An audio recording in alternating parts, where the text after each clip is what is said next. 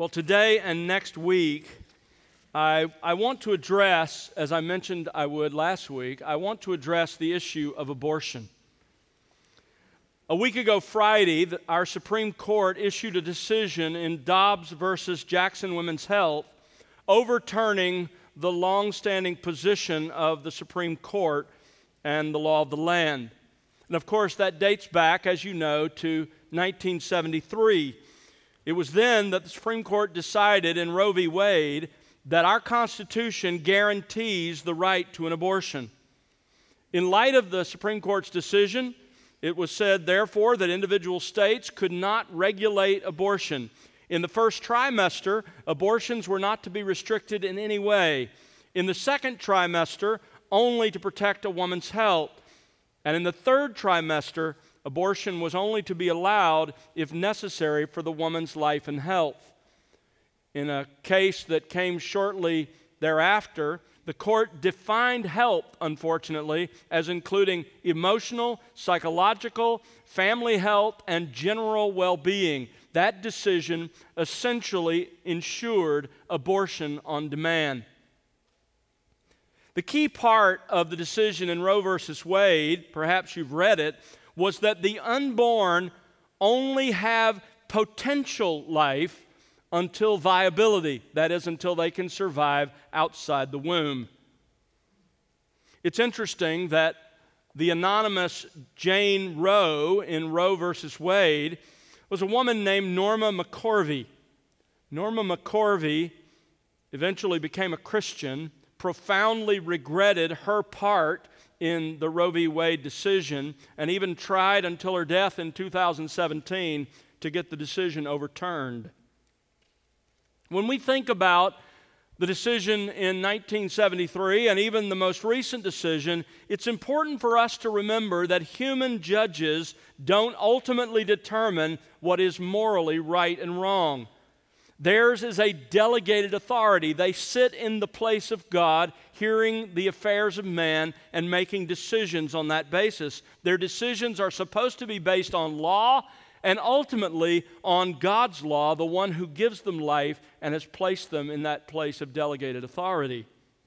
Moses reminds us that in Deuteronomy chapter 1, verses 16 and 17, talking about the judges of Israel. He says, I charged your judges at that time, saying, hear the cases between your fellow countrymen, and judge righteously between a man and his fellow countryman, or the alien who is with him. You shall not show partiality in judgment. You shall hear the small and the great alike. You shall not fear man, listen to this, for the judgment is God's. What Moses was telling those human judges is that they sat, as it were, in the place of God, presiding over the affairs of man, and they were to make that decision as though it were God's decision and not theirs. So what is on the heart of God when it comes to human justice? I want you to turn with me as we begin this morning to Psalm 82. Psalm 82. Here's the heart of God when it comes to justice being meted out in a land. Psalm 82:1. God takes his stand in his own congregation. He judges in the midst of the rulers. How long will you judge unjustly and show partiality to the wicked? Vindicate the weak and the fatherless. Do justice to the afflicted and destitute. Rescue the weak and the needy. Deliver them out of the hand of the wicked. And he goes on as this psalm ends in verse 8 to say that God is not merely talking about what happens in Israel. He is the judge of the earth who possesses all the nations. God will hold every human judge, including every judge in our land, the Supreme Court justices included, accountable for the decisions they make. And one of the great concerns of his heart is for those who have no voice, for those who are the weak, the afflicted, the needy, those whose justice is easily perverted. God says somebody needs to speak for them, and judges need to be especially sensitive to their needs and rights. As we think about the issue of abortion, the key question for us as believers, especially in decisions with moral implications, is what does the Bible say? What does the Bible say? That's what I want us to unpack in the next 2 weeks, today and next Sunday. But let me start with a summary of what we're going to discover. So I'm going to give you the punchline, and then we're going to watch it unfold. Here's what we will learn together. Scripture teaches God made man in His own image, affirms the sanctity and personhood of all human life from conception, and stands clearly opposed to abortion. Let me read that again.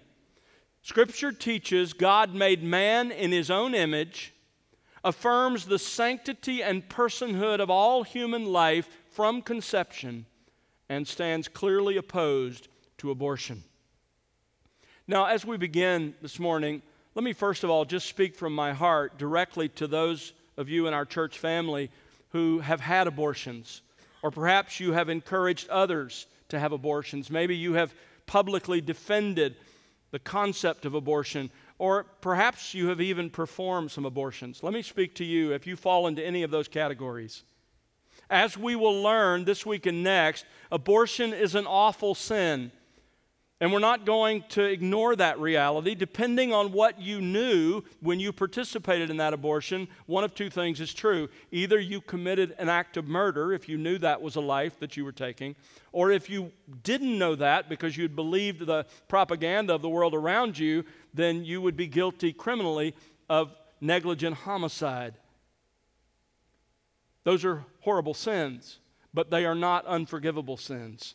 In fact, if you have repented and believed in Jesus Christ, let me say that again. If you have repented and believed in Jesus Christ, God credited all of your sins, including the sin of abortion, to Jesus Christ on the cross. And Jesus endured all that God's justice required to be paid for that sin. Jesus paid it all. God has forgiven you now and forever for the sin of abortion. I love the way Isaiah puts it in Isaiah 1:18. Come now, let us reason together, says the Lord. Though your sins are as scarlet, they will be white as snow. Though they are red like crimson, they will be like wool. If you are a believer in Jesus Christ, today God sees you just as righteous in protecting and defending innocent life as His own Son is.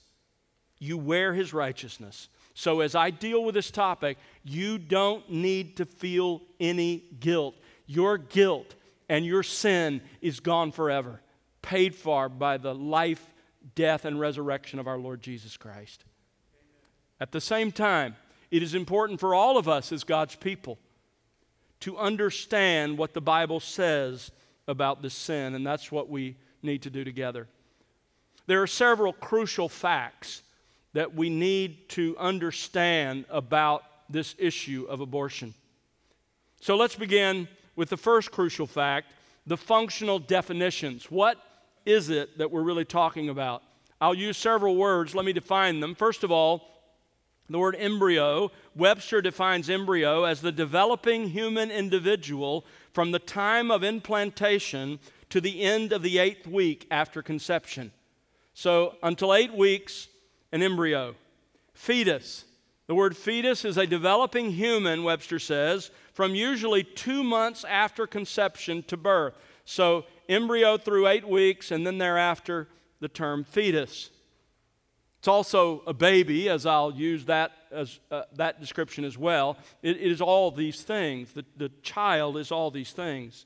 Now, abortion is the expulsion of the human embryo or fetus. This word, abortion, by the way, is almost never used of the natural expulsion of an embryo or fetus. Our word for that is miscarriage. Webster specifically defines abortion in this sense like this. It is the induced expulsion of a human fetus. We could add an embryo. Megan Best, in her book Fearfully and Wonderfully Made, defines abortion this way: it is the deliberate ending of a pregnancy so that it does not progress to birth, end quote. That's what we're talking about. There are the functional definitions that we'll be working with. So today when I talk about abortion, that's what I'm talking about.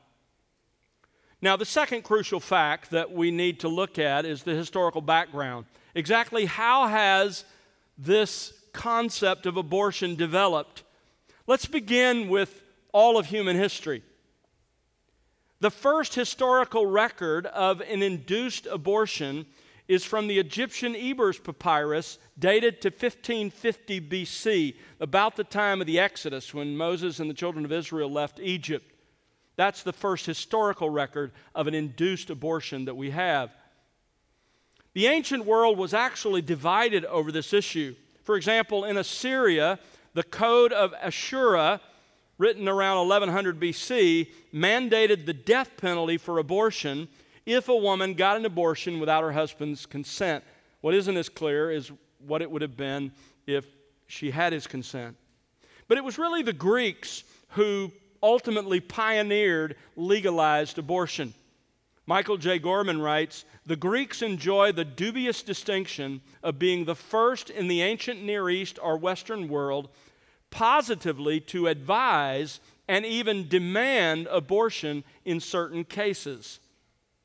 Now, this positive view of abortion came from its two great philosophers, Aristotle and Plato, both of whom favored abortion and infanticide, but they favored them only if they were in the interest of the state. It wasn't about a woman's choice. It was about if it was in the interest of the state, then abortion could be practiced and infanticide.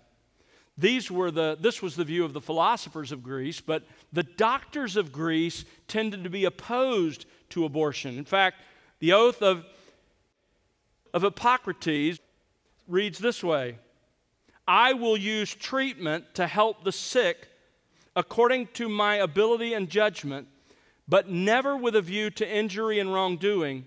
Neither will I administer a poison to anybody when asked to do so, nor will I suggest such a course. Similarly, I will not give to a woman a pessary to cause abortion." That's something inserted into the uterus to cause an abortion. Abortion advocates, by the way, argue that this was only in certain cases, but in context, it's clear that it is a sweeping prohibition against assisting abortion. By the way, that's why it's not so surprising that according to the Harvard Medical School, of the U.S. medical schools that still use some form of the Hippocratic Oath, only 2% use the original. I wonder why. When you come to Roman law allowed abortions because they did not consider the fetus a living person. But there were Roman philosophers who disagreed. Cicero and others objected. Nevertheless, the law remained. Now, the methods of abortion in the ancient world were certainly crude. Here are some of them: a blow to the womb, vigorous movement, binding the womb tightly to inhibit the growth of the child. Drugs that were either drunk or used as pessaries, and surgery. One other note that I learned from my review of ancient history, and it's frightening, that is, you will discover that in the ancient world, if abortion was legal, so was infanticide. The Jews never approved of abortion, and of course, the early Christian church was unanimously opposed to it, as we'll see next week. So that's sort of an overview of history, a very brief one. What about American history? This is so important because what you will read in the news sources you read, what you will read in the history books today is revisionist history about the view of abortion, the legal view of abortion. You will read that abortion has always been accepted and practiced in both Britain under common law and in America. That is today's revisionist history. But it is revisionist history. In 2006, Villanova law professor Joseph W. Della Penna wrote a massive book entitled Dispelling the Myths of Abortion History. By the way, if you want to get an idea of where he was coming from, he also wrote an amicus brief with the Supreme Court in this latest Dobbs case. You can read it on the Supreme Court's website. It's very interesting. For the record, Della Penna is not a Catholic, although he went to or taught at a Catholic school, and he supports abortion. So he's not anti-abortion, but he's an attorney taking issue with the revisionist history about what the law said through British and American history.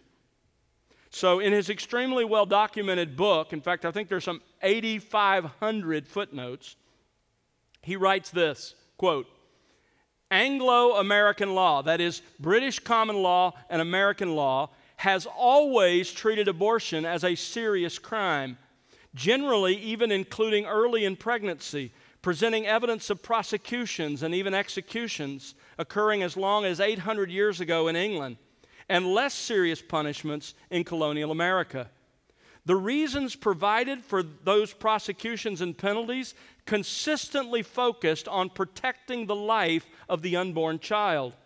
This unbroken tradition tends to refute the claims that unborn children have not been treated as persons in our law or as persons under the Constitution of the United States.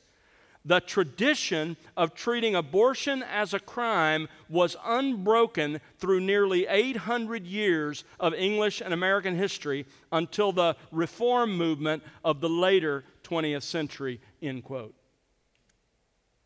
Again, if you want to understand how the revisionist history has come to pass, understand this. What Justice Blackmun in Roe v. Wade quoted to prove that abortion had a positive history in America was from a book written by a man named Means in the 1960s, a man who worked for a pro-abortion organization who wrote the history at that time. And this attorney who's pro-abortion says that's all revisionist history. It's fabricated. It's just not the truth.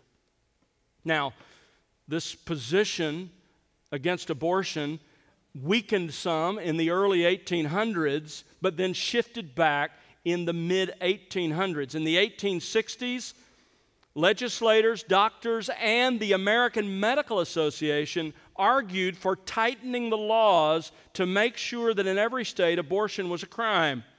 By 1900, abortion was a felony in every state.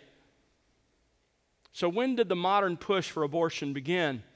It began in the 1920s with the feminist movement. One leader in that movement, Stella Brown, promoted abortion as a key element of women's emancipation. Margaret Sanger founded the American Birth Control League in 1921, and in 1942 it became Planned Parenthood, which is still very much alive and with us. Sanger was one of the chief architects of the sexual revolution, and she promoted abortion wholeheartedly. This is what she wrote. No woman can call herself free who does not control her own body. You can see how that language has become the language of the pro-abortion movement today. Now, you might say, well, isn't there some truth to that? Of course there's some truth to that, but listen to another quote that makes clear what she means. The most merciful thing that a large family does to one of its infant members is to kill it, end quote. She also supported eugenics, and some of you are very much aware of that. Now, fast forward as feminism takes hold, fast forward to the 1960s. And of course, in the 1960s, that turbulent period, you had the sexual revolution. And out of the sexual revolution, understandably, the pro-abortion movement became increasingly widespread. However, listen carefully. Some of you don't understand this. If you're younger, you don't understand this reality. Until 1973, until the decision of Roe v. Wade, until that decision was made, 30 of our states prohibited abortion without any exception. 16 states prohibited it except in special circumstances, and that varied: rape, incest, and the life of the mother. Only 4 states of the 50 allowed abortions beyond that. So that's a brief history in the United States. Let's move on to a third crucial fact that we need to understand about it, and that is the current expression. What is abortion like now? Well, the abortion industry today is big business. One of the leading market research firms says, quote, "The market size measured by revenue of the family planning and abortion clinics industry is $3.7 billion in 2022, end quote. $3.7 billion. It is big business with really expensive paid lobbyists and a lot of PR money that is spent in campaigns across the country to promote their agenda. Now, the reason that it's that large and that profitable is because of the sheer scope of abortion. And this is unthinkable. But since 1973, there have been 63 million abortions in the United States. 63 million. Now, that's a huge number and one our brains don't process very well. So let me give you some perspective. 63 million abortions. 1 million Americans died in the Revolutionary War, the Civil War, World War I, World War II, the Korean War, the Vietnam War combined. 1 million died in all of our wars, 63 million abortions. Let me give you another perspective. The population of the 6 largest U.S. metropolitan areas, that's New York City, Los Angeles, Chicago, DFW, Houston, and Washington, D.C. The population of those metro centers, not city limits, but metro centers, the population is 62 million. 1 million less than the number of children that have died in abortion. In other words, you'd have to kill every person in metro New York, LA, Chicago, DFW, Houston, and Washington, D.C. to equal the number of abortions that have happened since Roe v. Wade. It is massive in its scope. So what about the demographics of abortion? Now, just so you know I'm not creating a straw man, let me tell you that I'm going to quote statistics that come from those who are pro-abortion. There are 2 organizations that track abortion data, the CDC, the Centers for Disease Control, and the Guttmacher Institute, a pro-abortion research organization that was founded in 1968 as a subsidiary of Planned Parenthood. Both of them are pro-abortion. The CDC compiles its figures from health agencies in most states. The Guttmacher Institute compiles its figures directly from providers of abortion. So these are not my statistics. These are not somebody who's pro-life. This is from the abortion industry. So let me give you some statistics. 73 million abortions occur worldwide each year. 73 million abortions. By the way, the largest number of children that are killed in a country is atheistic China. According to the latest statistics from these organizations, and I think it's for the year 2020, 930,000 abortions in the United States, and that does not include abortion pills taken outside of clinical settings. 930,000, almost a million. A couple of years ago, there were 1,600 facilities in the U.S. that provided abortions. 51% of those facilities are abortion clinics, but that 51% of facilities does 95% of the abortions. What about the women who choose abortion? What the demographics? Let me give, first of all, in several different ways. Let's start with age. 57% of them are in their 20s. 57%. 31% in their 30s. 9% are teens. And 4% are in their 40s. When in the pregnancy do people get abortions? 93% during the first trimester or before 13 weeks. 6% between 14 and 20 weeks. And 1% 21 weeks or more. Of those who get abortions, 85% are unmarried. 15% are married. As far as race and ethnicity, 38% black, 33% white, 21% Hispanic, and 7% other races or ethnicities. As far as frequency, In other words, how many abortions are they getting? Of those who were getting an abortion, Guttmacher says 58% were getting their first abortion, 24% their second abortion, and about 18% their third or more abortion. So that's the demographic. Let's move on to consider why. What are the reasons for abortions? And again, these are not my reasons. According to the Guttmacher Institute, a pro-abortion research arm of Planned Parenthood, these were the reasons most frequently cited to abortion clinics for having an abortion. 74% having a child would interfere with a woman's education, work, or ability to care for other dependents. 73% she could not afford a baby now. 48% she did not want to be a single mother or was having relationship problems. 40% said they had already completed their childbearing, meaning that this child was unexpected and they were done with their family. 30% not ready to have a child. And I want you to think about this statistic because this one's often used as an excuse for abortion. Less than 1% of the women who told the abortion clinic doctors why they were getting abortion, less than 1% said it was at the insistence of parents or partners. It's the other reasons that have been mentioned. So let's briefly discuss the practice of abortion. We have to start by understanding the development of the child. If you want to understand what abortion does, you have to understand the state of the child at that given time. So let me rehearse this for you. I'm not a doctor, obviously, and I don't play one on TV. So I can't speak medically, but I have read doctors on this issue. I've spoken to a doctor in our church. He's given me materials. I think I'm accurately representing what transpires.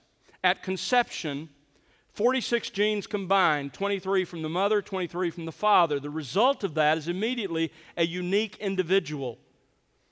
At 2 weeks, there's a discernible heartbeat. By the 4th week, the cardiovascular system is fully established and the heart is contracting. The blood that child's heart circulates is not the mother's blood, it's the blood produced by the unborn baby. During this 4-week period, there is early development of the brain, the thyroid, the eyes and ears, the arms and the legs. At 6 weeks, the embryo is less than an inch long, but it already has fingers on its hands. At 43 days, there are detectable brain waves. After 6.5 weeks, the embryo has begun to move, but because of its tiny size and the thickness of the mother's abdominal wall, the mother won't feel movement, or quickening as it's sometimes called, until several weeks later. By 9 weeks, the child has a unique set of fingerprints, the gender of the child can be determined, and there are functioning kidneys.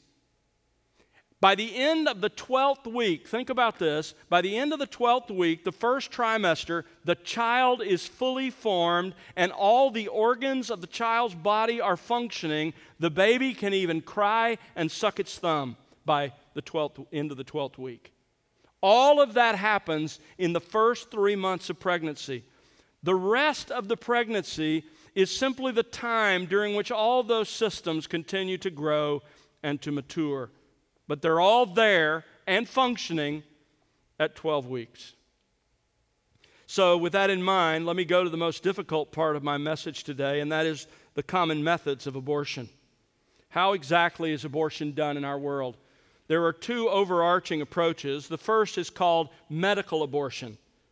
In medical abortion, a drug is used to end the pregnancy. Today, the most common drug is RU-486, also known as the abortion pill. This pill is usually given in the first trimester, but it is at times used throughout the pregnancy. Again, doctors tell me that this drug blocks the chemical receptor sites used by progesterone in the uterus, essentially shutting down the function of the placenta, so that the child no longer has that system of support. Then another drug is given that initiates labor, and the developing embryo or fetus is ejected, expelled from the woman's body. since fetuses aborted this way after 20 weeks may still be alive, in a 2007 medical journal, doctors were advised to first inject a drug into the child's heart to stop it before beginning the abortion. The second major approach to abortion is surgical abortion. And surgical abortion is when instruments are used to remove the fetus from the womb. The first form of surgical abortion is called vacuum aspiration, also called a suction abortion. This is the most common procedure in the first trimester.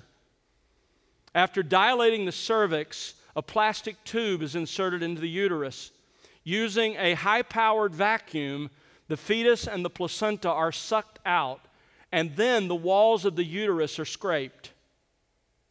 One abortion doctor filmed an ultrasound of his performing a suction abortion on an 11-week-old female fetus. He did so just out of curiosity. After this doctor watched the 12 to 15-minute procedure, he left his practice and devoted himself and the rest of his life to fighting against abortion. The film he produced from that is called The Silent Scream, and it's still available on YouTube. Let me just say to you, if you're not sure that abortion is the taking of an innocent life, watch that film. A second surgical abortion method is dilation and evacuation. It's also called a D&E. This method is typically used after 14 to 15 weeks. Forceps are used to crush and remove the fetus in pieces. The rest is vacuumed out. One abortion doctor described it like this, quote, "A grasping forceps, similar to pliers with teeth, is inserted into the womb to grasp part of the fetus. Because the developing baby already has calcified bones, the parts must be twisted and torn away. This process is repeated until the body is totally dismembered and removed. Sometimes the head is too large and must be crushed in order to remove it. Bleeding is profuse," end quote. A third surgical method is dilation and extraction, also called D&X. This is typically used in the second and third trimesters. Often, to avoid accidental live birth, the fetus is first killed with an injection of potassium into its heart in order to create cardiac arrest, a heart attack, so that the child dies. Another method is to inject a saline solution into the amniotic fluid, which burns the child's skin, but more importantly to their purpose, the child gulps in the womb and death ensues. Paul Fowler, in his book on abortion, writes this: "The methods of abortion are physically violent. Whether it be a sharp, double-edged curette or knife by which the child is unceremoniously dissected, or the suction of the inserted tube which tears apart the tiny child, or the burning effect of the injected saline solution on the tender skin of the child while simultaneously poisoning the baby internally, there is no term more appropriate for such cruel methods than violence." If you have a tender heart for animals, rightly so. The righteous man cares for his animal, the proverb says. Don't have any less of a tender heart for these little ones. So that's the current expression. The fourth crucial fact that we need to understand about abortion is the spiritual foundations. What is its source? How does a civilized culture, how do people made in the image of God come to accept and promote such things? It's important that we ask this question: where did abortion come from? There's only one answer to that question. Let me walk through it in several parts. First of all, Satan loves to destroy all those made in God's image. Turn to John chapter 8. John chapter 8, and look at verse 41.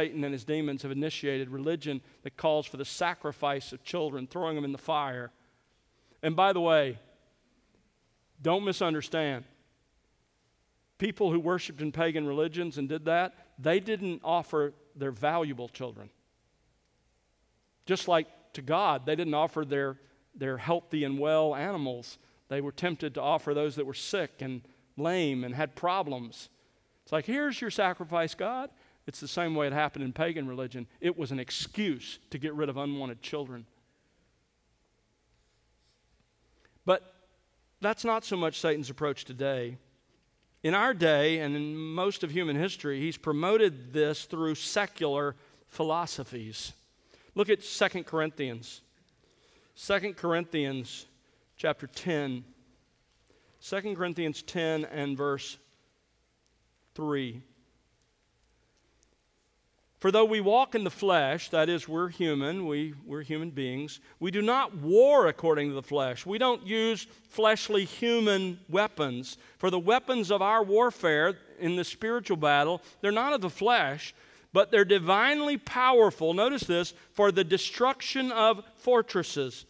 What are these fortresses?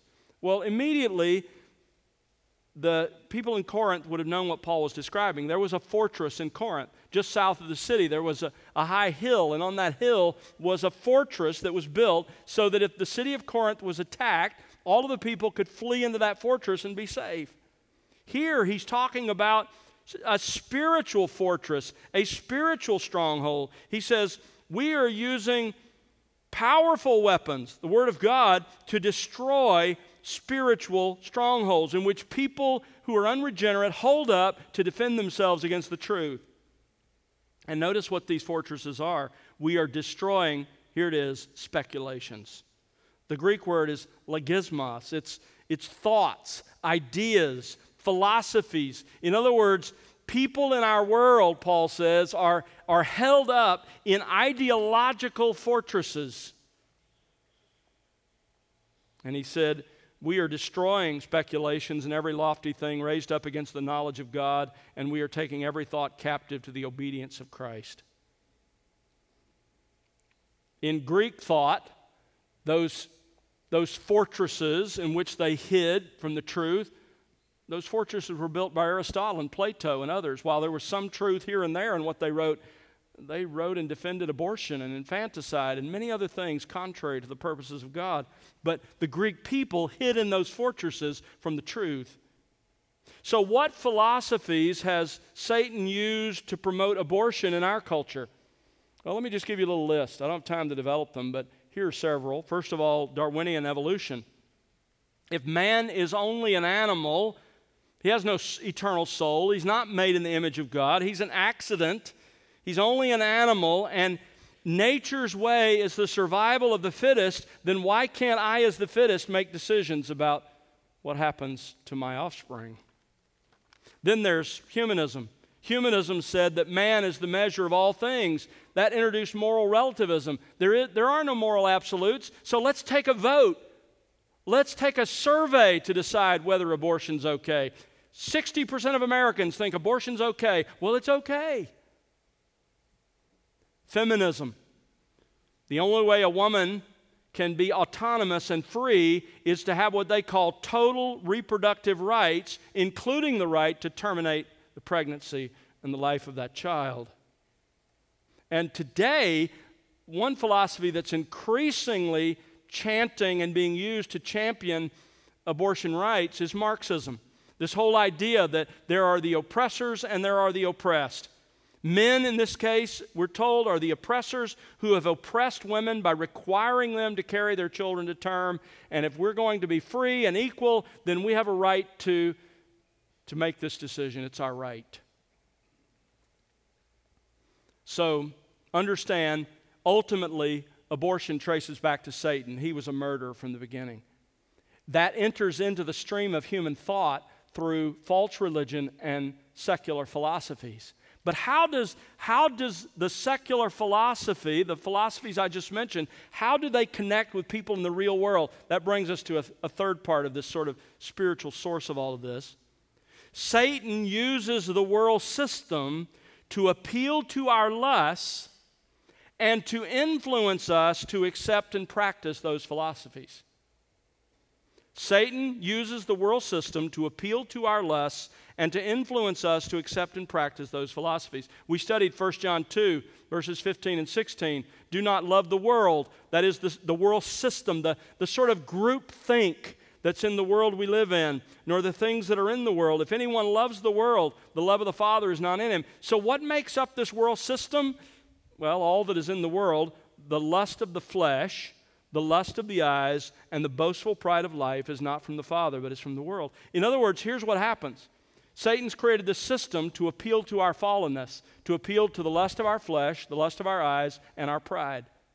And so we read things, we see things, it connects with our sin, our fallenness, and it draws us out to accept that and to do it. And so in the case of abortion, for example, the world systems or the world system's appeal tends to be things like, and you heard it in the list of reasons the women gave, tends to be things like convenience, ease, financial desires, other relationships having a higher priority, and so forth. And so that's how it works. The world system connects us to those philosophies. But in addition to that, Satan influences us to accept and practice those philosophies through this system. Turn to Psalm 1. Psalm 1, verse 1. How blessed is the man who does not walk in the counsel of the wicked, nor stand in the path of sinners, nor sit in the seat of scoffers. The point here is that in the entirety of his waking life, the righteous man has nothing to do with these things. He entirely abandons them. What things? Look at verse 1 again. He does not walk in the counsel of the wicked. The word counsel has to do with advice or how we think. By the counsel of the wicked, the psalmist meant righteous people don't take the advice or the counsel about stuff that people who regularly sin and break God's law give. The righteous do not, as a custom of life, walk in the counsel of those who disregard God's law and set up their own. The righteous totally abandons the advice of the wicked at every level. In other words, don't listen to people who don't know God who talk about these issues. Notice, he does not stand in the path of sinners. We're not to stand, that is to continue or to remain in the patterns of behavior in which sinners live. We're not to adopt the lifestyle of sinners. So don't listen to their advice and counsel about these things, and don't follow their example. And then thirdly, he abandons the seat of the scoffers. The counsel of the wicked has to do with our thinking. The path of sinners has to do with our behaving. The seat of scoffers has to do with our belonging. The Hebrew word translated scoffer describes those who openly ridicule and defiantly reject God and His laws. The psalmist says we aren't to sit in the seat of scoffers. We aren't to connect ourselves to them, whether officially or socially, in a way that we're one of them, that we belong.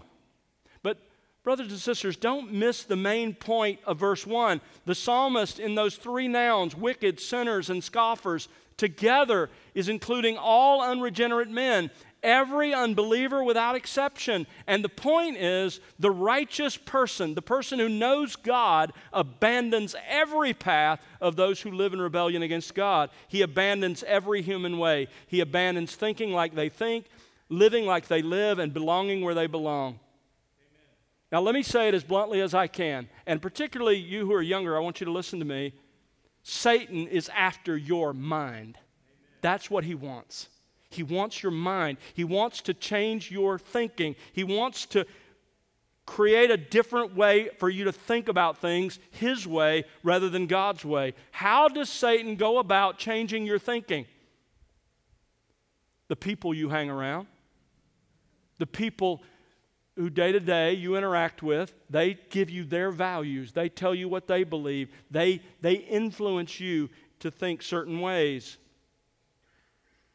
The people that you hang around, but also what you read, what you listen to, the music you imbibe, what you watch, the video games you play, the people you follow on social media. In fact, let me just say it bluntly. There's a reason they're called influencers. They are influencing you. Do not allow yourself to sit at the feet of those who are wicked, those who are ungodly, and imbibe their way of thinking, to be influenced by their mind. Be careful. Limit your time. Be careful what programs and movies you watch, what music you listen to, what websites you visit, what news you read. Why? And listen to me carefully. Because all of them are preaching at you. You say, Tom, I'm tired of your preaching at me. Well, let me tell you something. Everybody's preaching at you. That website is preaching at you. There are values behind what that person is explaining. That song is preaching at you. That video game is preaching at you. That website is preaching at you and trying to get you to embrace their way of thinking. And if it's not the Scripture, if it's not God's way, it is Satan's way. Amen. He's trying to convince you to at least accept his ways, at least accept them, even if you don't do them. Well, I don't believe abortion's morally right, but I think it's a woman's right to decide. He wants to convince you that abortion is morally acceptable by relentlessly exposing you to the advice of the wicked. Next time, Lord willing, we're going to unmask the flawed arguments that people make in favor of abortion, and then we're going to consider the clear biblical arguments against it.